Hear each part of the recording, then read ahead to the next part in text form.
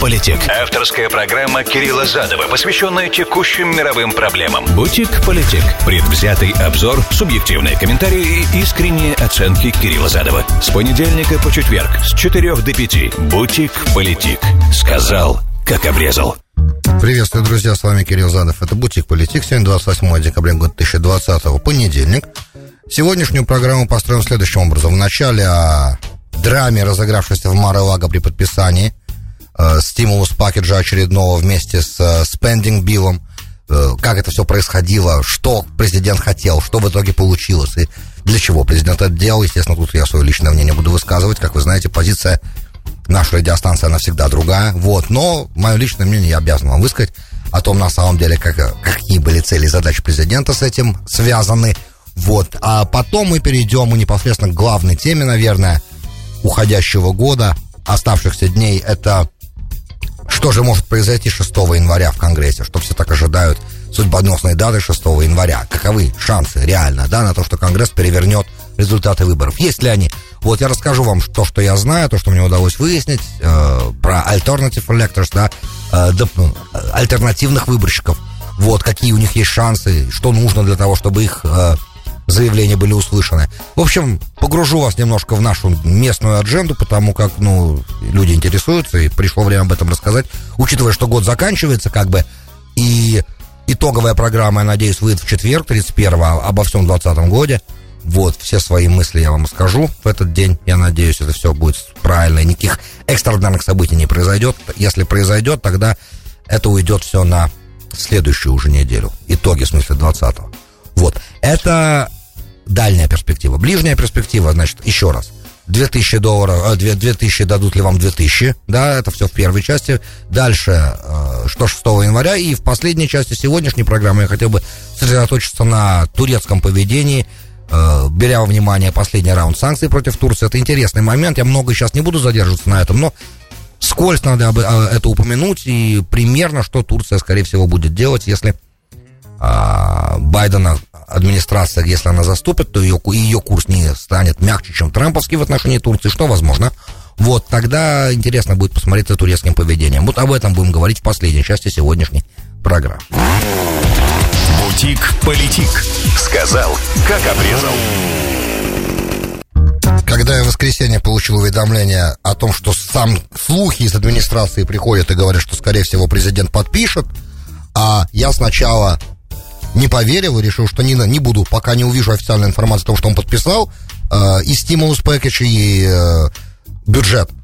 Тогда буду верить. А пока не буду. С утра я уже увидел, что да, официально подписал. Вот.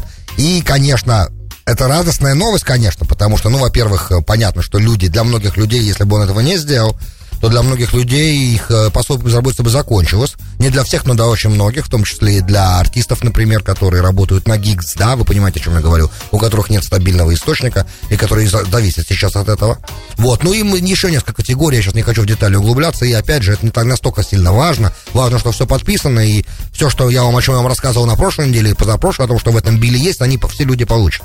А теперь относительно 2000 желания президента этого намерения. Сегодня, я так понимаю, Палата представителей начнет это обсуждать, а завтра еще и Сенат, скорее всего, присоединится к этому обсуждению тоже. Но республиканцы, правда, торжественно обещают заблокировать подобные вещи в Сенате, по крайней мере. Потому что в Палате представителей им это будет сложно сделать, там все-таки большинство демократов.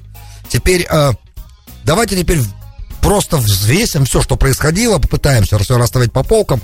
Значит, как-то раньше президент говорил, что какой бы билл не подписали, о чем бы не договорились демократы и республиканцы относительно стимулуса, президент подпишет. Send the bill my way, да, присылайте его в мою сторону, я его подпишу, и все будет.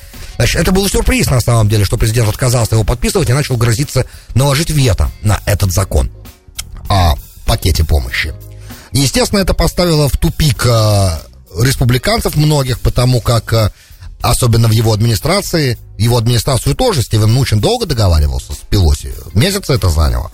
Вот. В итоге этот компромисс, который удалось в итоге найти, поделить пополам 1,8 триллиона на 900 миллиардов, убрать оттуда из этого билла страховку для бизнесов, чтобы их не могли судить за заражение ковидом, то, что Митч МакКоннелл хотел туда включить, и убрать оттуда помощь штатам и локальным правительством, то, что хотела Нэнси Пелоси туда включить, да, то есть то, что демократы хотели, республиканцы хотели включить, оттуда убрали крайние позиции. Это еще примерно 900 миллиардов в общей сложности. Это оттуда убрали. Вот. И снизили, естественно, само пособие с 1200 до 600. То есть это тоже была часть компромисса. Вот. Компромисс был болезненный и сложный, как мы понимаем. И опять же, все в ожидании 20 января, когда будет инаугурация. И если эта инаугурация будет другим человеком, они Трампа еще раз инаугурируют. А пока все знаки из того, что я вижу, говорят, что инаугурация будет с Байденом происходить. Вот, чуть позже мы об этом поговорим. То, соответственно, там уже еще понятно, 5 числа, допустим, если даже выиграют республиканцы Сенат, что возможно, и будем на это надеяться. Но если нет, так вообще для демократов тогда все просто, как бы, да? Они смогут тогда принимать такие планы помощи, какие они хотят, потому что все три ветви власти, точнее, весь Конгресс, обе палаты Конгресса, и президентский, и Белый дом будет под их контролем, и тогда нет проблем делать то, что они хотят, в принципе. Вот, и за исключением того, что может попасть под наблюдение Верховного суда, и там как бы другая история, потому что Верховный суд, он независим, как мы видим, даже от того, кто и назначает судей в этот Верховный суд в момент своей каденции. Вот, но все равно независим, он Верховный суд. Поэтому тут как бы отдельная история, но все, что касается денег, так у демократов в этом случае, если они выигрывают Джорджию в Сенат, Джорджии выборы, то тогда получается, что все под их контролем, как вы понимаете. Что не хотелось бы на самом деле, еще раз обращаюсь к тем, кто нас слушает Джорджии, а я знаю, что такие люди есть в Атланте, от вашего голоса очень много зависит. Нам нужна система сдержек и противовесов, нам нужна система баланса, да, и нельзя, чтобы обе палаты и президентская оппозиция была под демократическим правлением. Так не годится. Нужно, чтобы какая-то одна ветка серьезная находилась под альтернативным, да, под правлением другой партии. У нас двупартийная система, и желательно ее сохранить. Теперь, это одна часть как бы вопроса. Для чего президент все это исполнил? Давайте подумаем теперь вместе, порассуждаем, потому что это интересный момент. Ну, как бы традиция за последние 4 года, что президент сначала создает как бы такую критическую ситуацию, такой типа кризис, который потом сам разруливает, как бы, и в итоге выходит из этого дела победителем. Примерно такая же схема и здесь есть. Но тут есть несколько моментов попутно, которые важно сказать. Первое. Республиканцев, конечно, он хотел наказать, потому как, когда он объявил, что он хочет 2000, понятно было, что демократы скажут «да», а республиканцы, конечно, скажут «нет», что их подставят. Дальше драматичность ситуации была при подписании этого в воскресенье, да, то есть как бы что к этому шло, потому что иначе вряд ли, зачем бы президенту нужна была бы копия этого закона о помощи и этого бюджета спендинг, 6 тысяч страниц, да, зачем бы ему нужна была эта копия в Мар-а-Лаго, он ее запросил туда и там ее изучал внимательно. Что там изучать? Можно подумать, что у президента за 2 дня его игры в гольф и отдыха на природе в его клубе была возможность изучить чего-то там, как мы понимаем, особенно когда дело касается такого количества страниц, беря во внимание то, что президент брифинги своего когда-то великого помощника по нацбезопасности Макмастера не мог слушать достаточно долго и просил ежедневные брифинги свести от получаса к 10 минутам, потому как это было сложно ему. Ну, тяжело, когда Макмастер еще, знаете, имеет такую манеру рассказывать, поучая, с большим количеством технических деталей. А можете представить Билл? Да, сколько там технических деталей, сколько там всяческих вещей. Я, например, представляю себе, с каким вниманием и радостью президент Трамп изучал эту стопку бумаги. Понимаете? Это не в этом суть. Это как бы вопрос был политический. И он взвешивал, он тянул время.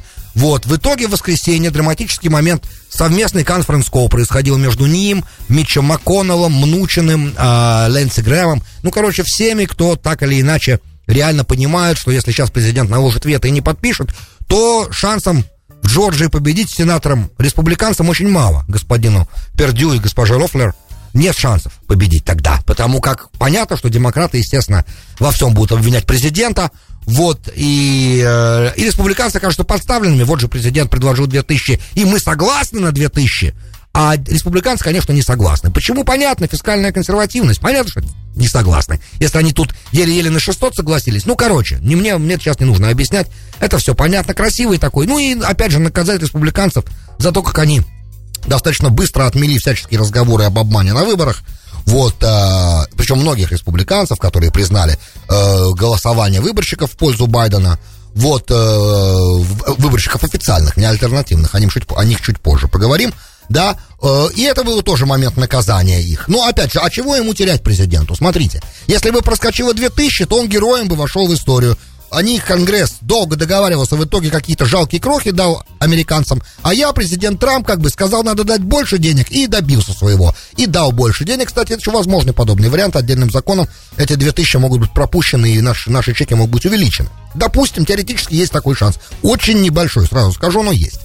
Но 600 у вас уже в кармане есть, поэтому расслабились, по крайней мере, плюс 600 на каждого депендента, что хорошо, и продление пособия по безработице до апреля, что тоже хорошо. Однозначно, учитывая, что экономить сейчас эти деньги нужно будет вернуть им немедленно в экономику, тратами, магазинами. Ну, понятно, люди же никому не откладывают эти деньги, сразу немедленно несут их тратить.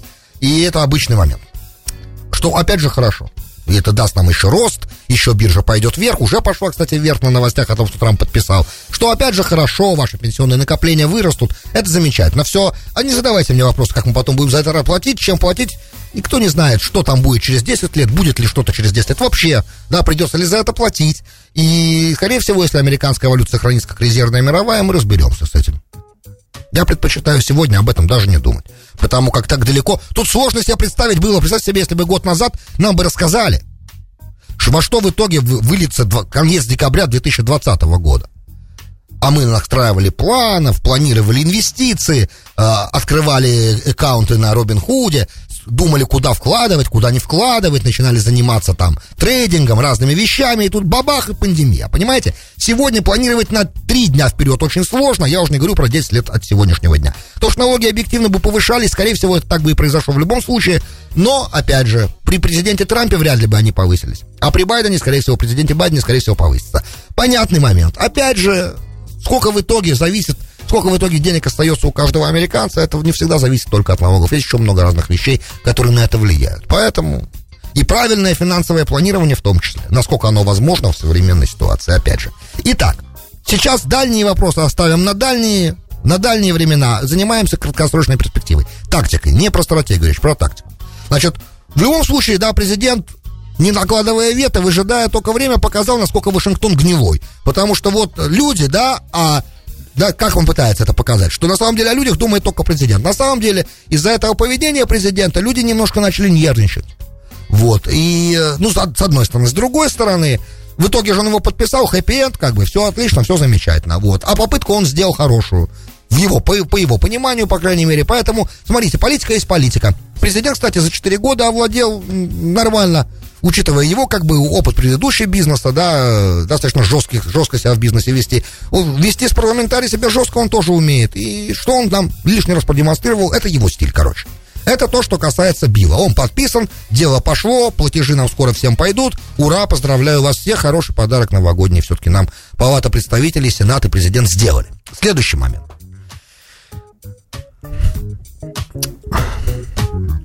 5 число, понятно, мы ожидаем выборов в Сенат в Джорджии. И от этих 2 мест много зависит, чей в итоге будет Сенат, республиканский или демократический.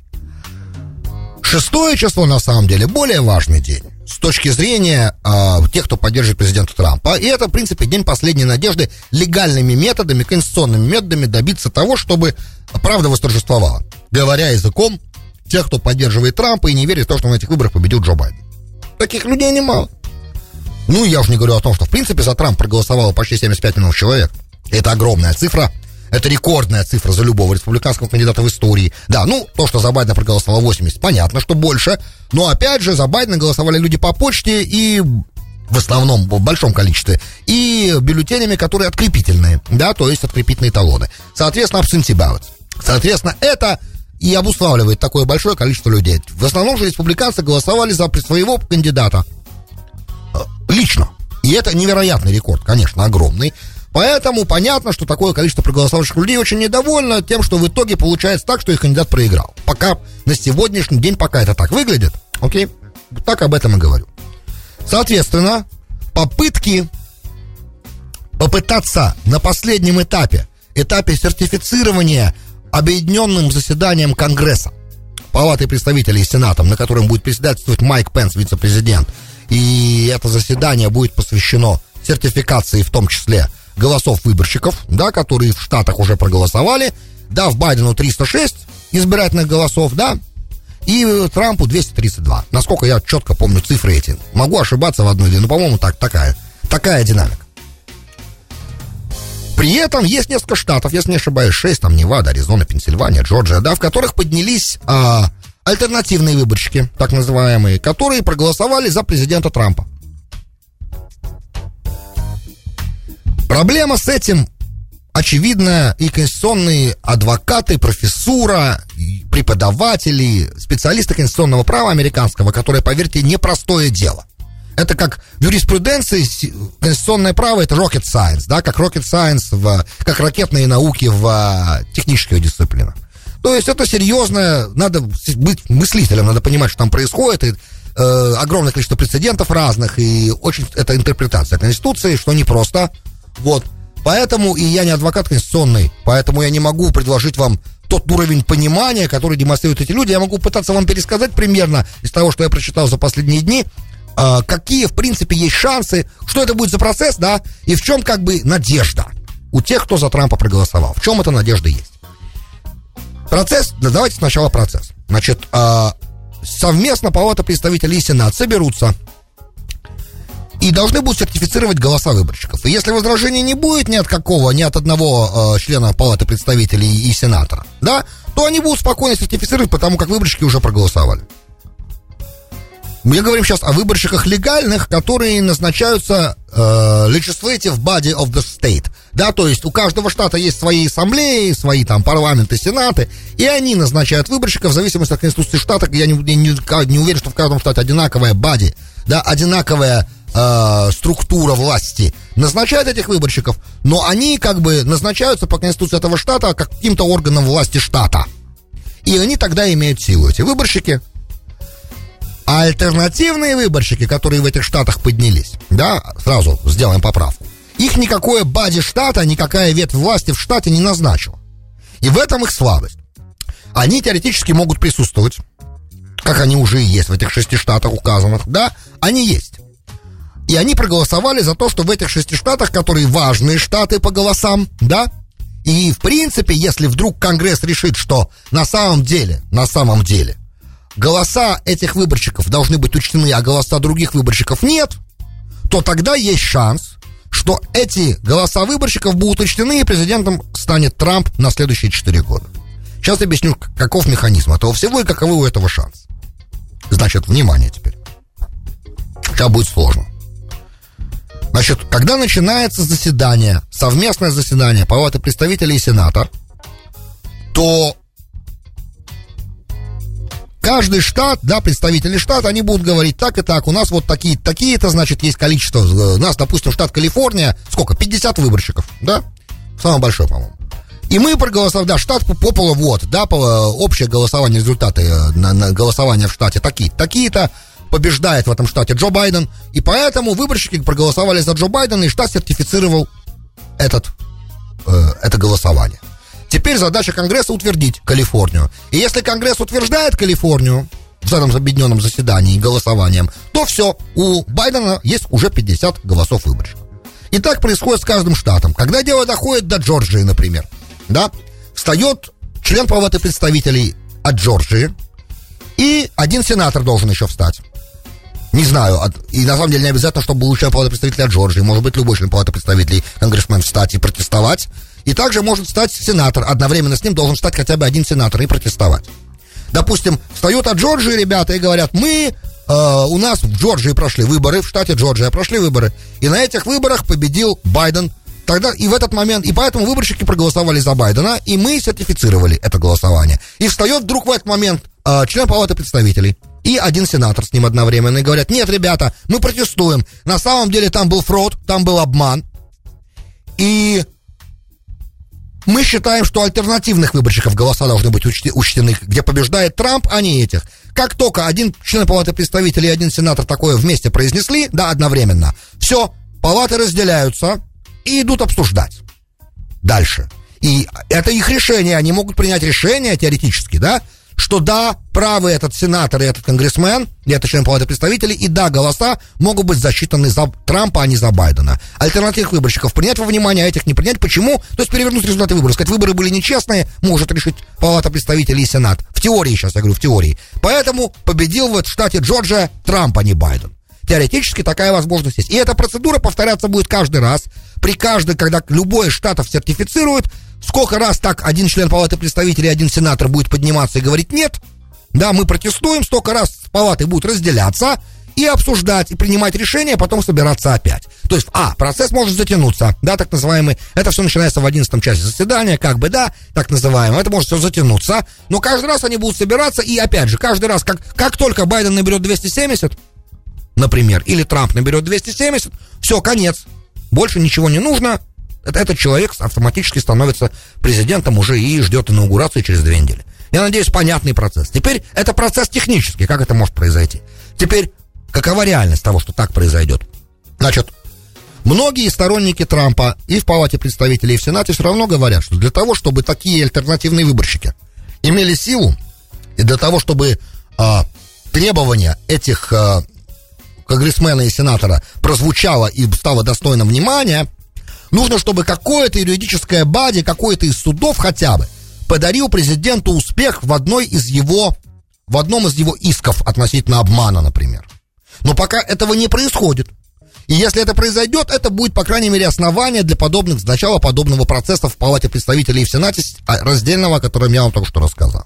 Но в любом случае, конституционные адвокаты, исходя из разных прецедентов и из того, что в 2010 году там были моменты подобного типа, исходя из того, что происходит сейчас, они говорят, из того расклада сил, который есть в Палате представителей и в Сенате, они говорят, что несмотря на то, что в Сенате, например, есть очень маленькое пока республиканское большинство, шансов на то, что подобная альтернативная схема проскочит через Сенат, очень мала, потому что и многие сенаторы-республиканцы уже признали результаты выборов, это первое. А во-вторых, потому что альтернативные выборщики никем не назначены официальной, никакой штатной структурой власти, а сами по себе, да, а те выборщики, которые уже проголосовали и сертифицировали Байдена, они официальные по Конституции назначенные, вот. Ну и сама по себе ситуация в Сенате, очень многие сенаторы-республиканцы, в принципе, уже сказали, что нет, они никаких не допустят таких подобных вещей, что на уровне Сената результаты выборов и народного голосования они отменять не будут. А так как никаких доказательств официальных большому количеству обмана, которое могло бы перевернуть результаты выборов, нету, ну, по крайней мере, в судах оно, даже если было представлено, оно не рассматривалось, да, потому что даже те случаи фрода, да, мошенничества на выборах, которые были, количество этого обмана совсем недостаточное, то в этой ситуации ни один республиканский сенатор на подобную вещь не пойдет. Это вероятность, да, того, насколько этот план может преуспеть. Но скандал, да, есть в этом, и шанс какой-то, может быть, и есть. Теперь в Палате представителей, как мы понимаем, при наличии демократического большинства вообще очень сложно было бы себе представить, что Палата представителей каким-то образом может подобную штуку перевернуть в пользу Трампа. Мы все это увидим 6 января. Просто моя задача вам рассказать, каковы реальные шансы того, о чем я сейчас вам, на что как бы надеются те, кто считает, что есть возможность перевернуть результат этого голосования в пользу президента Трампа. Politic с понедельника по четверг с 4 до 5 вечера. Сказал, как обрезал. Вкратце, да, это тизер на самом деле, потому что большой разговор о Турции и ее покупке С-400 впереди. Я думаю, что в начале следующего года, когда мы увидим реальные последствия американских санкций, тогда можно будет более детально остановиться на том, что Турция будет делать. Но главное, что мы должны знать. Есть так называемый Countering America Adversaries Through Sanctions Act, да, в переводе на русский примерно это означает противостояние врагам Америки через санкции, акта противостояния врагам Америки через санкции, и под него попала Турция. И это при Трампе она попала, можно себе представить, что будет при Байдене, даже страшно подумать, если Байден зайдет на позицию. Вот. А под эти санкции пока кажется, что эти санкции очень такие легкие, типа, они коснулись только ССБ и лично главу этого ССБ, сейчас скажу, что это такое, Исмаила Демира. ССБ это главное при турецком министерстве обороны агентство, которое занимается приобретениями всяческих разных вещей для турецкой обороны ключевых. Ну, помимо того, что Турция потеряла F-35, а им, они на него рассчитывали, потому что они планировали переоснащение ВВС, и без F-35 сегодня, в условиях, когда даже Эмираты получают F-35, это прям отдельная особая обидная пощечина Эрдогану. Это одна часть проблемы. Да, вторая часть проблемы, так как они, конечно, бахвалятся, сейчас Эрдоган бахвалится, мы не склонимся под американским давлением, и у нас ответ на эти санкции уже готов, он уже как бы в процессе оформления этот ответ, с чем Турция может ответить? Закрыть базу Инджелик. что будет означать ее завершение ее присутствия в НАТО. Например, да, учитывая, что все остальные ее оборонные системы, кроме С-400, заточены под НАТО, это очень проблематично для Турции будут последствия, и будет стоить ей много чего, в том числе огромный экономический ущерб, который в итоге она получит от того, что если ее в итоге из НАТО, если она задумает из НАТО уйти. А такой недружелюбный акт, хотя уже Индерлик базу они закрывали для американской авиации, когда было вторжение в Ирак, но они не закрывали для других натовских операций. Да, это как бы важный момент. И как мы понимаем, да, Турция безумно важный партнер для НАТО. Это одна сторона медали, есть еще другая сторона медали, которая называется Россия. О ней я попробую чуть-чуть позже сказать, если нет, в следующий раз. Но идея как бы в том, что что бы сейчас Турция не пыталась сделать, она как бы обманет в итоге кондуктора, да, купит билет и пойдет пешком. В этом смысл. Поэтому эксперты говорят, что да, пока кажется, что эти санкции несерьезные санкции. Они касаются только этого ССБ, агентства и самого Исмаила Демира, но в итоге очень многие страны, которые имеют с Турцией дело в оборонных контрактах, будут бояться с ней дальше иметь дело из-за токсичности Турции, потому как Америка очень жестко относится к тем, кто нарушает ее санкции. И даже если турки сейчас зарегистрируют новое агентство, которое будет заниматься закупками оборудования, этот номер тоже не пройдет, потому что эти страны будут боятся иметь дело с Турцией, которая уже стала токсичной в этом плане. Поэтому рано или поздно им придется какой-то компромисс с НАТО и с Америкой, в частности, искать. И эксперты видят его в том, чтобы эта система С-400 не была неоперационна. Хотя они уже ее протестировали на Синопе, да, в Турции. Как бы все нормально, но она пока не операционна. И тогда, а внутри Турции растет оппозиция этой покупки, мол, какой же смысл был ее покупать и тратить 2,5 миллиарда турецких долларов, когда в стране экономический кризис нехилого размера, вот, плюс пандемия и всяческие вещи. Сейчас больше типа не на что тратить деньги, а только на систему С-400, которая еще и не операционна пока. Вот, ну и опять же, все разговоры о том, что Турция купила эту систему для технологий, не имеет никакой базы под собой. Почему? Потому что русские никогда не были замечены в том ни разу, что они были бы готовы какими-то элементами технологии С-400 поделиться с турецкой стороной. Это было бы сумасшествие. Вот. То есть для чего в итоге купил С-400 Эрдоган? Чтобы ладить с Путиным, скорее всего. Потому что для Путина важно не столько, как бы он играет с Эрдоганом на разных полянах, в разные игры, но главная для него цель, да, кроме торговли между Турцией и Россией не маленькая, это как бы то, что сейчас Турция в НАТО занимает позицию свой среди чужой среди своих. И это как бы да. Но в секунду, что Эрдогану придется идти на попятную и начинать договариваться, это будет болезненно для него очень. И со стороны потенциальной потери партнера в лице России, и как бы многим другим вещам и потери лица у себя внутри страны. Потому как ты купил систему, она не работает, и это будет условие, что ты сможешь обратно вернуться во все оборонные проекты НАТО. Это болезненный момент, и может так случиться, что покупка С-400 станет второй ошибкой Эрдогана за последние 20 лет, за эти 18 лет у власти. Но пока так это выглядит, но Эрдоган остается игроком непредсказуемым, мощным, сильным, и мы можем ожидать еще от него некоторых сюрпризов, которые могут все с ног на голову поставить. Поэтому давайте посмотрим, подождем. Но эксперты ожидают начала процесса уступок со стороны Эрдогана именно с момента захода Байдена в офис. Если он зайдет, конечно, в офис. Теперь последние разговоры о реконсилиации, да, с Израилем, о нормализации, так называемые отношения с Израилем, все считают, тоже являются последствиями потенциального захода Байдена в офис 20 числа. Не знаю, насколько это Байдена может убедить в том, что Турция хороша. Посмотрим. Вернемся к этому вопросу в ближайшее же время, как только нас ситуация позволит это сделать. Друзья, большое спасибо, что были со мной. С вами был Кирилл Задов, и слушали «Бутик Политик». До встречи завтра. «Бутик Политик» с понедельника по четверг с 4 до 5 вечера. Сказал, как обрезал.